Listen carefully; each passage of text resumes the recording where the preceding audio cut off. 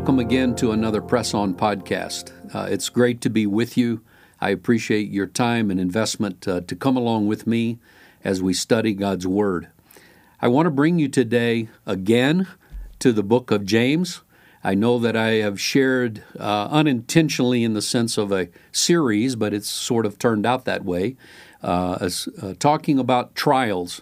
And we, in former podcasts, we've talked various aspects of how from the book of James we've been instructed to profit from trials, how we overcome trials, the qualities of God in our lives that are needed during the time of trial. I want us to come to the last chapter, James chapter 5, and I want to share with you today trials and the coming of Christ.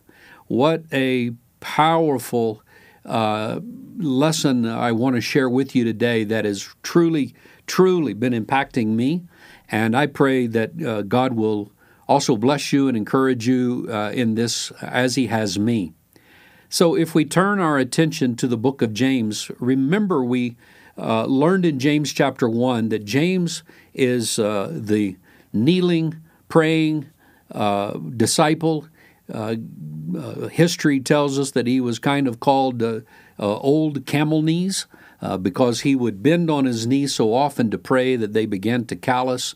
He was a very practical man, and he writes in a very practical way to practical people. I think that's why James may be one of the most practical books in the New Testament for us, and it certainly applies to my life, and I pray that it does to yours. He's writing to the 12 tribes of Israel that have been scattered abroad, and it has been persecution for the gospel. It has been the governmental and economic and military control that's been exhibited over them from the Romans. They've been scattered abroad to various countries and lands, and they have suffered tremendous sufferings. They faced untold challenges. I don't think that we can really identify. Maybe we're hearing in the news today how immigrants, and really for the past couple of years there's been a real focus on immigrants from around the world that have been forced from their home. They're called displaced people.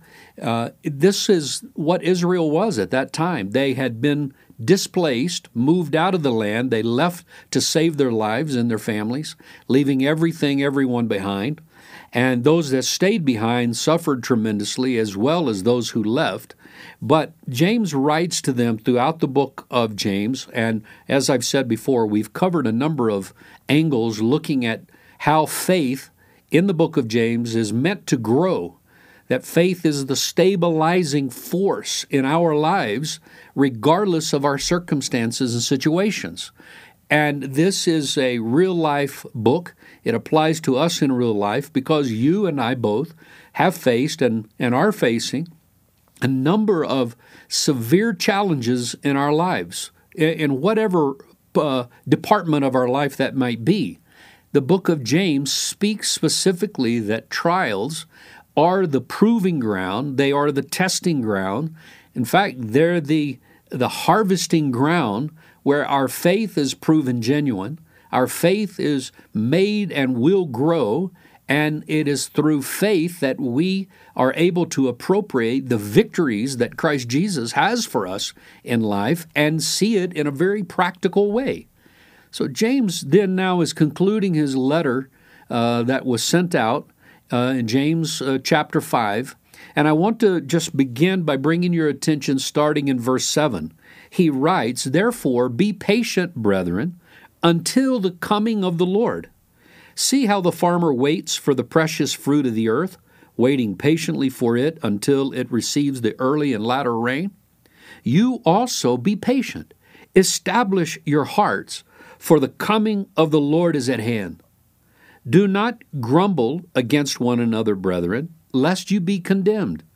Behold, the judge is standing at the door."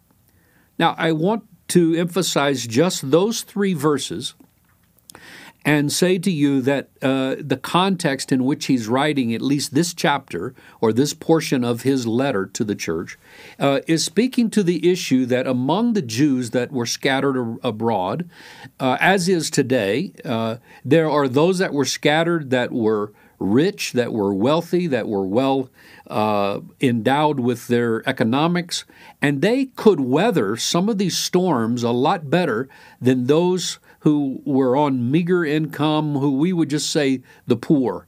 And of course, in this case, he's addressing the marginalization that the rich were having over the poor.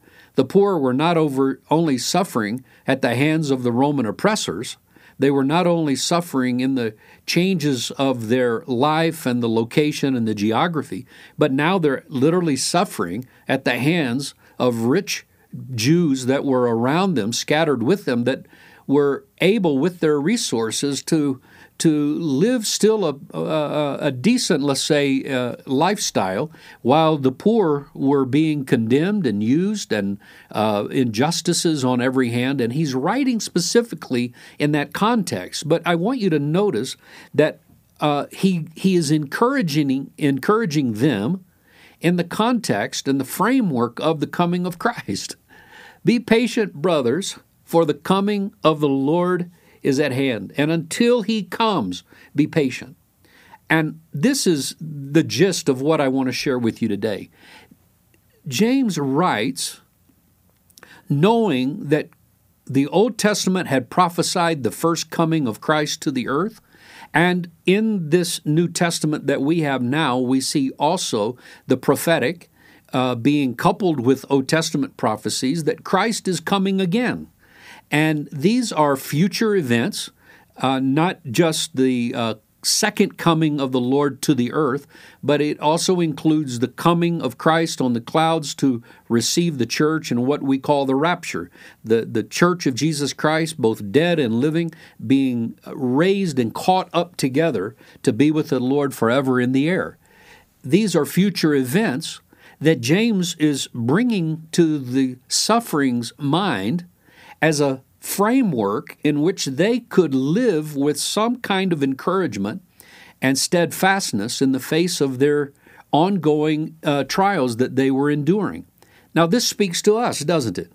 That we right now, if we could all sit around this table, each of us give our life story or even a today update, I believe we would hear some heartbreaking stories that are transpiring in your life and challenges in my life and so forth. And in that context, we're always trying to find our way. Could I say that the challenges and pain and sorrows we face in a way represent us being scattered abroad? And each of us are trying to sort out things in our life and to make sense of it and to find God in the middle of it, whereby we can take those positive Bible verses that say that we're more than overcomers, that we can do all things in Christ, that all things work together for good to those that love Him. We want to see the reality of those verses, do we not? These people, I believe, did too. And James is saying to them, frame your present trials. Frame this current testing of your faith in the context that Jesus is going to come, and His coming is at hand. And you're to look with anticipation, and you're to find strength and encouragement. Be patient. Continue to endure. Continue to press on. God has not forgotten you. God has not turned a blind eye. His ear has not become deaf to you. In fact, the plans of God are incorporated in the consummation when that trumpet will sound one day and the eastern sky will split and we will look up and our redemption will draw so near and the coming of the Lord will be at hand. And all of the cares of life, all the tribulations, all the sufferings will be cast aside. I want to walk with you for a few minutes, and I wish that we had time to turn to every verse that I'm going to reference, but I pray that you would listen and maybe make a note. But I want to frame a few things for you today that I think will really, really encourage you, as this encouraged the people in that time. If we were to go to 1 Thessalonians chapter 4, verses 13 through 18, we could read where Paul writes to the church at Thessalonica and says, I don't want you to be ignorant, brothers, concerning those who have fallen asleep or those who have died, lest you sorrow as those who have no hope. For if we believe that Jesus died, but he also rose again, even so God will bring with him those who are asleep or who have died in Jesus. For this we say to you by the word of the Lord, that we who are alive and remain until the coming of the Lord will by no means precede those who are asleep. For the Lord himself will descend from heaven with a shout, with the voice of the archangel and the trumpet of God, and the dead in Christ will rise first. Then we who are alive and remain shall be caught up together with them in the Lord, in the clouds, to meet the Lord in the air, and thus we shall always be with the Lord. Now, if we stopped right there, we could say, amen, hallelujah. This is speaking of the rapture. And the rapture is something that is specific for the church. And it is going to be that day of deliverance from everything of this life. Paul writes to the church at Corinth and says it'll be that day, that instantaneous twinkling of an eye transformation where the cares of this life will be laid aside, mortality will put on immortality, corruption will put on incorruptibility. We will be changed. We'll not only be with the Lord, we'll not only see him as he is, but the Bible says that we will be as he is, in a glorified body, in an eternal state, forever to be with the Lord in the air. Now, if we stopped right there, as I said, what encouragement is that? But listen to verse 18. All that we just read about the rapture, the coming of Christ, he says, therefore comfort one another with these words. James was giving comfort to these people in their time of suffering and trials, where they can't make sense of everything, where logic and reason does not come up, the mathematics of that life does not bring a balance and an equality. They're trying to figure it out. James comforts them. My friend, I want to comfort you today and say to you, be patient. Press on. Keep on keeping on. Set your mind upon the Lord. Set your heart upon the Lord. Press on to the mark of the high calling. I know it's tough. I know you're going to have suffering. I know you're going to have challenges. There's going to be setbacks. I've made mistakes. I tell you, this week I've made several mistakes that have cost me dearly and that pain me. Today, I'm even carrying a weight upon me. You have weights too, but I want to say to you, comfort one another with these words that Jesus is coming. Oh, hallelujah. Hallelujah. And boy, I wish we could just camp there, but I need to move on because I want us to see also in 2 Timothy chapter 4, let's read verse 6 through 8. Paul is writing, and he says, for I'm already being poured out as a drink offering, and the time of my departure or my death is at hand. Listen, this is Paul right at death's door. We know what he went through in his life.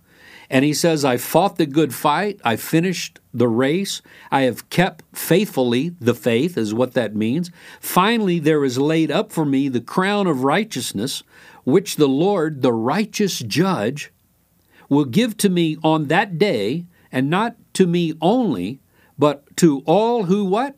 Have loved his appearing. Amen.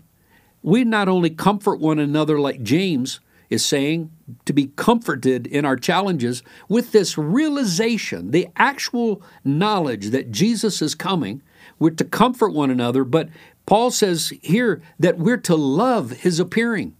Yeah, we're to love it. We don't have to look for it with fright and fear. There's no trepidation in that.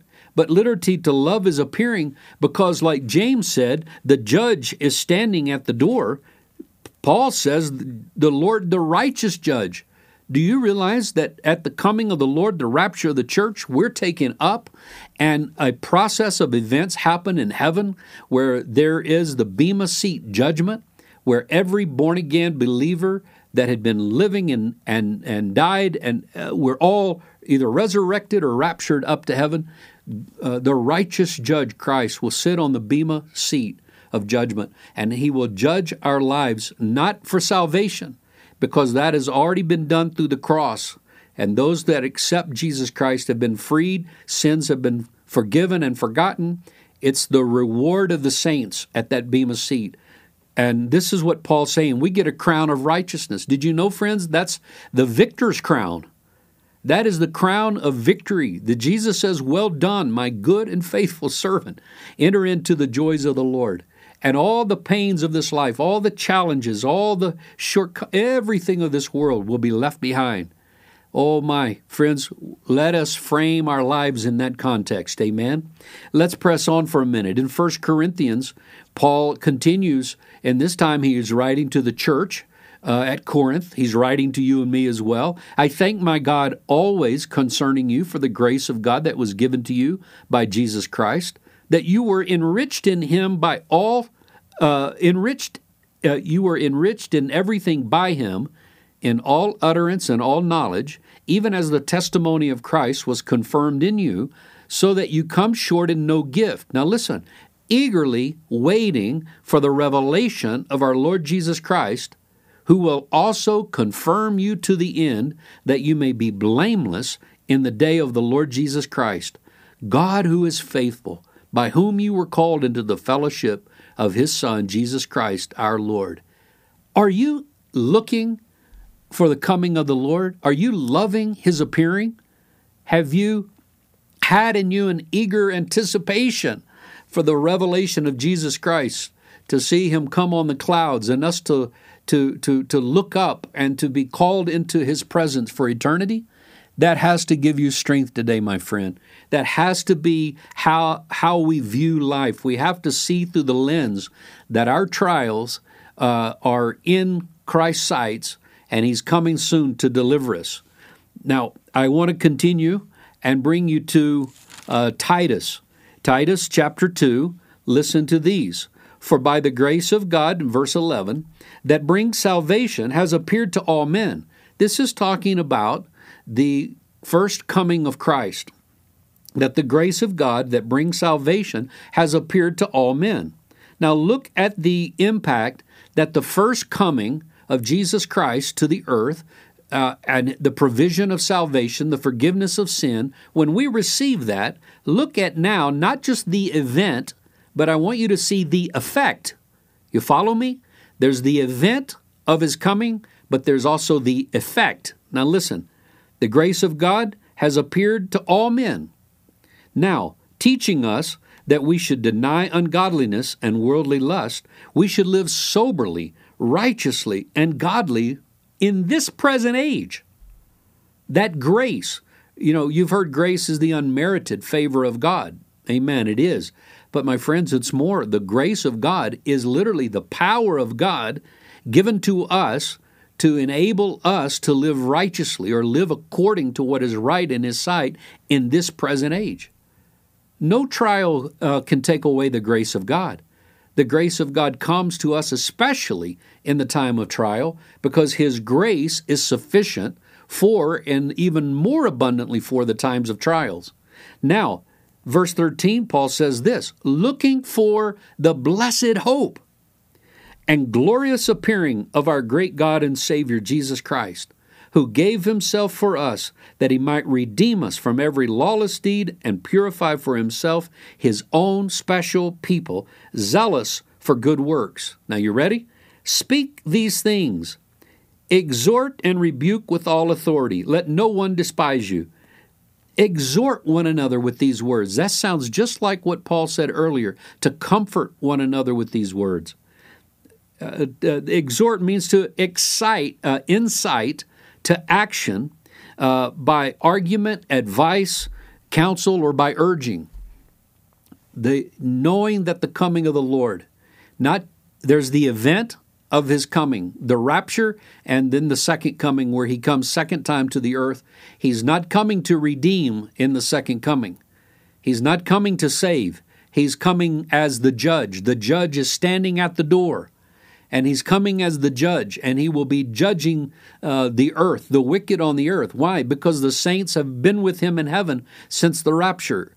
He comes for the saints in the rapture. He comes with the saints at the second coming. And he comes to the earth the second time.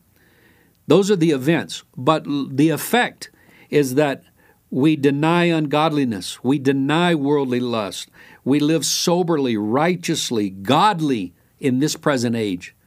This is the effect of the coming of Christ for us. And it's to empower you. It's to give you a framework by which you're able to see from God's perspective that your trials are not to take you out. They're not going to overrun you. They're not going to defeat you.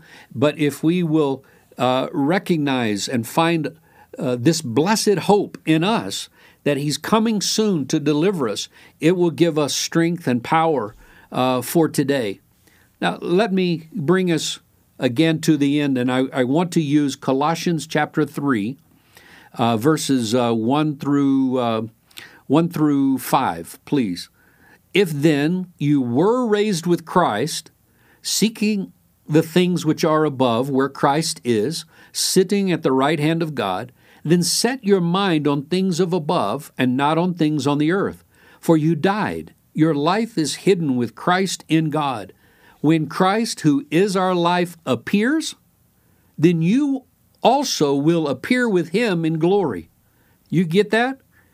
We were raised with Christ. His first coming, He provided salvation. We accept salvation, and by faith we are saved. We're born again. We're made a new creation. In that sense, we have been raised from spiritual death. We're living in Christ. We set our minds on things of above, meaning that that's our focus, that's our perspective. And then he says, when Christ, who is our life, appears, this is the second appearing. This is Him, the rapture of the church. When He appears, we will appear with Him in glory. Therefore, here's the effect, put to death your members which are on the earth, fornication, uncleanliness, passion, evil desires, covetousness, which is idolatry. Because of these things, the wrath of God is coming upon the sons of disobedience, in which you yourself once walked when we lived in them. We once were that way, but we're not anymore. My friends, I want to encourage you today that trials seen in the context that Jesus is coming is purposed by God to give you strength and encouragement, to give you that blessed hope, cause you to eagerly look for the revelation of Jesus Christ coming on the clouds of glory. And when He appears, we will appear with Him in glory, instantaneous glory, and we'll step over the line from this life to eternal life. So this is meant for the book of James people back then to be encouraged in their times of trials and in our time today.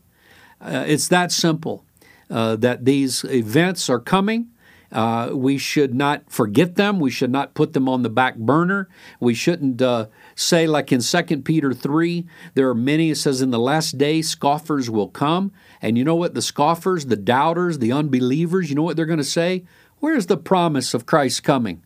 From the very beginning, every generation has said, Jesus is coming, Jesus is coming, Jesus is coming, and He's never come. So it's like the boy that cried wolf. You know, and before long he cried wolf, and it was the real deal, but nobody believed him. But the scoffers are saying Jesus is not coming. Why put your hope in something that's not happening? He said He would come, He's not come. And really what they're saying is Jesus is a liar. God has lied. The plans of God are false. It's all myth. It's all superstition. It's all in your head. And Peter is writing that to counter that kind of impact upon the church, to say, no, God is not slack concerning any of His promises, as men count slackness. He's not forgotten. He's not a liar. In fact, God be true and every man be a liar, the Word of God says. And Peter is emphasizing to the people that Jesus is coming, and every generation has anticipated it. And every generation has looked with eagerness. And Paul writes and says, you know, that all of creation, which is out of sync with God, because of sin and disobedience and the impact of corruption upon the earth, and even we groan, longing to be clothed with our heavenly body. We long to be in His presence. Do you feel that? Do you ever sense that? If you haven't, I encourage you today to stop, look past your pain, look over your troubles, and could I say look up? Look up from with the Word of God. Eagerly await His appearing. Look for the blessed hope. Comfort one another and be comforted with the knowledge that all of this life is being kept. God is a great record keeper, and the judge is at the door. And in one moment's notice, when the plan of God comes to fruition for us, we will be changed, and all of life's pain and sorrows and tears will be laid aside, and we will be released into the presence of God with righteousness, peace, and joy in the Holy Ghost. And all of this will be forgotten. And we'll stand before that righteous judge who's at the door now. We'll stand before Him, and He'll say, "Well done, thou good and faithful servant." And He will dispense to each and every believer a righteous reward for all of our labors, all of the sufferings, and He's going to be the one that will totally consume our being, to where the things of this earth, as the song says, look to the face of Jesus, and all the things of earth will grow strangely dim in light of His power and grace. My friends, I turn you to Jesus today, and I want to say you're an overcomer, and you can do all things through Christ who gives you strength. And look up, because your redemption draws near. God bless you until next time.